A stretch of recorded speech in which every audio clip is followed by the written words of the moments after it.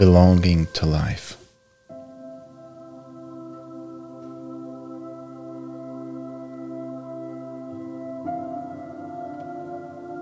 What does it mean to be in this world? To live this life for the sake of itself.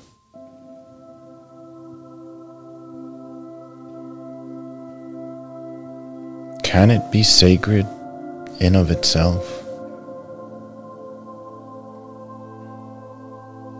Can there be peace in a life in this world?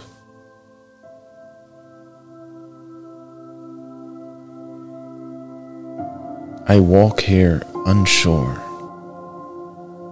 trying to keep my gaze ahead, hoping life will reveal itself to me.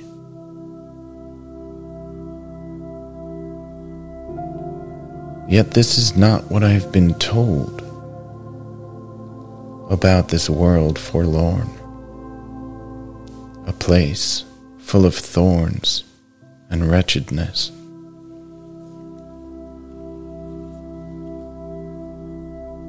Am I smarter than the grandfathers? No, I am not. But there is something here that feels too real for me to ignore.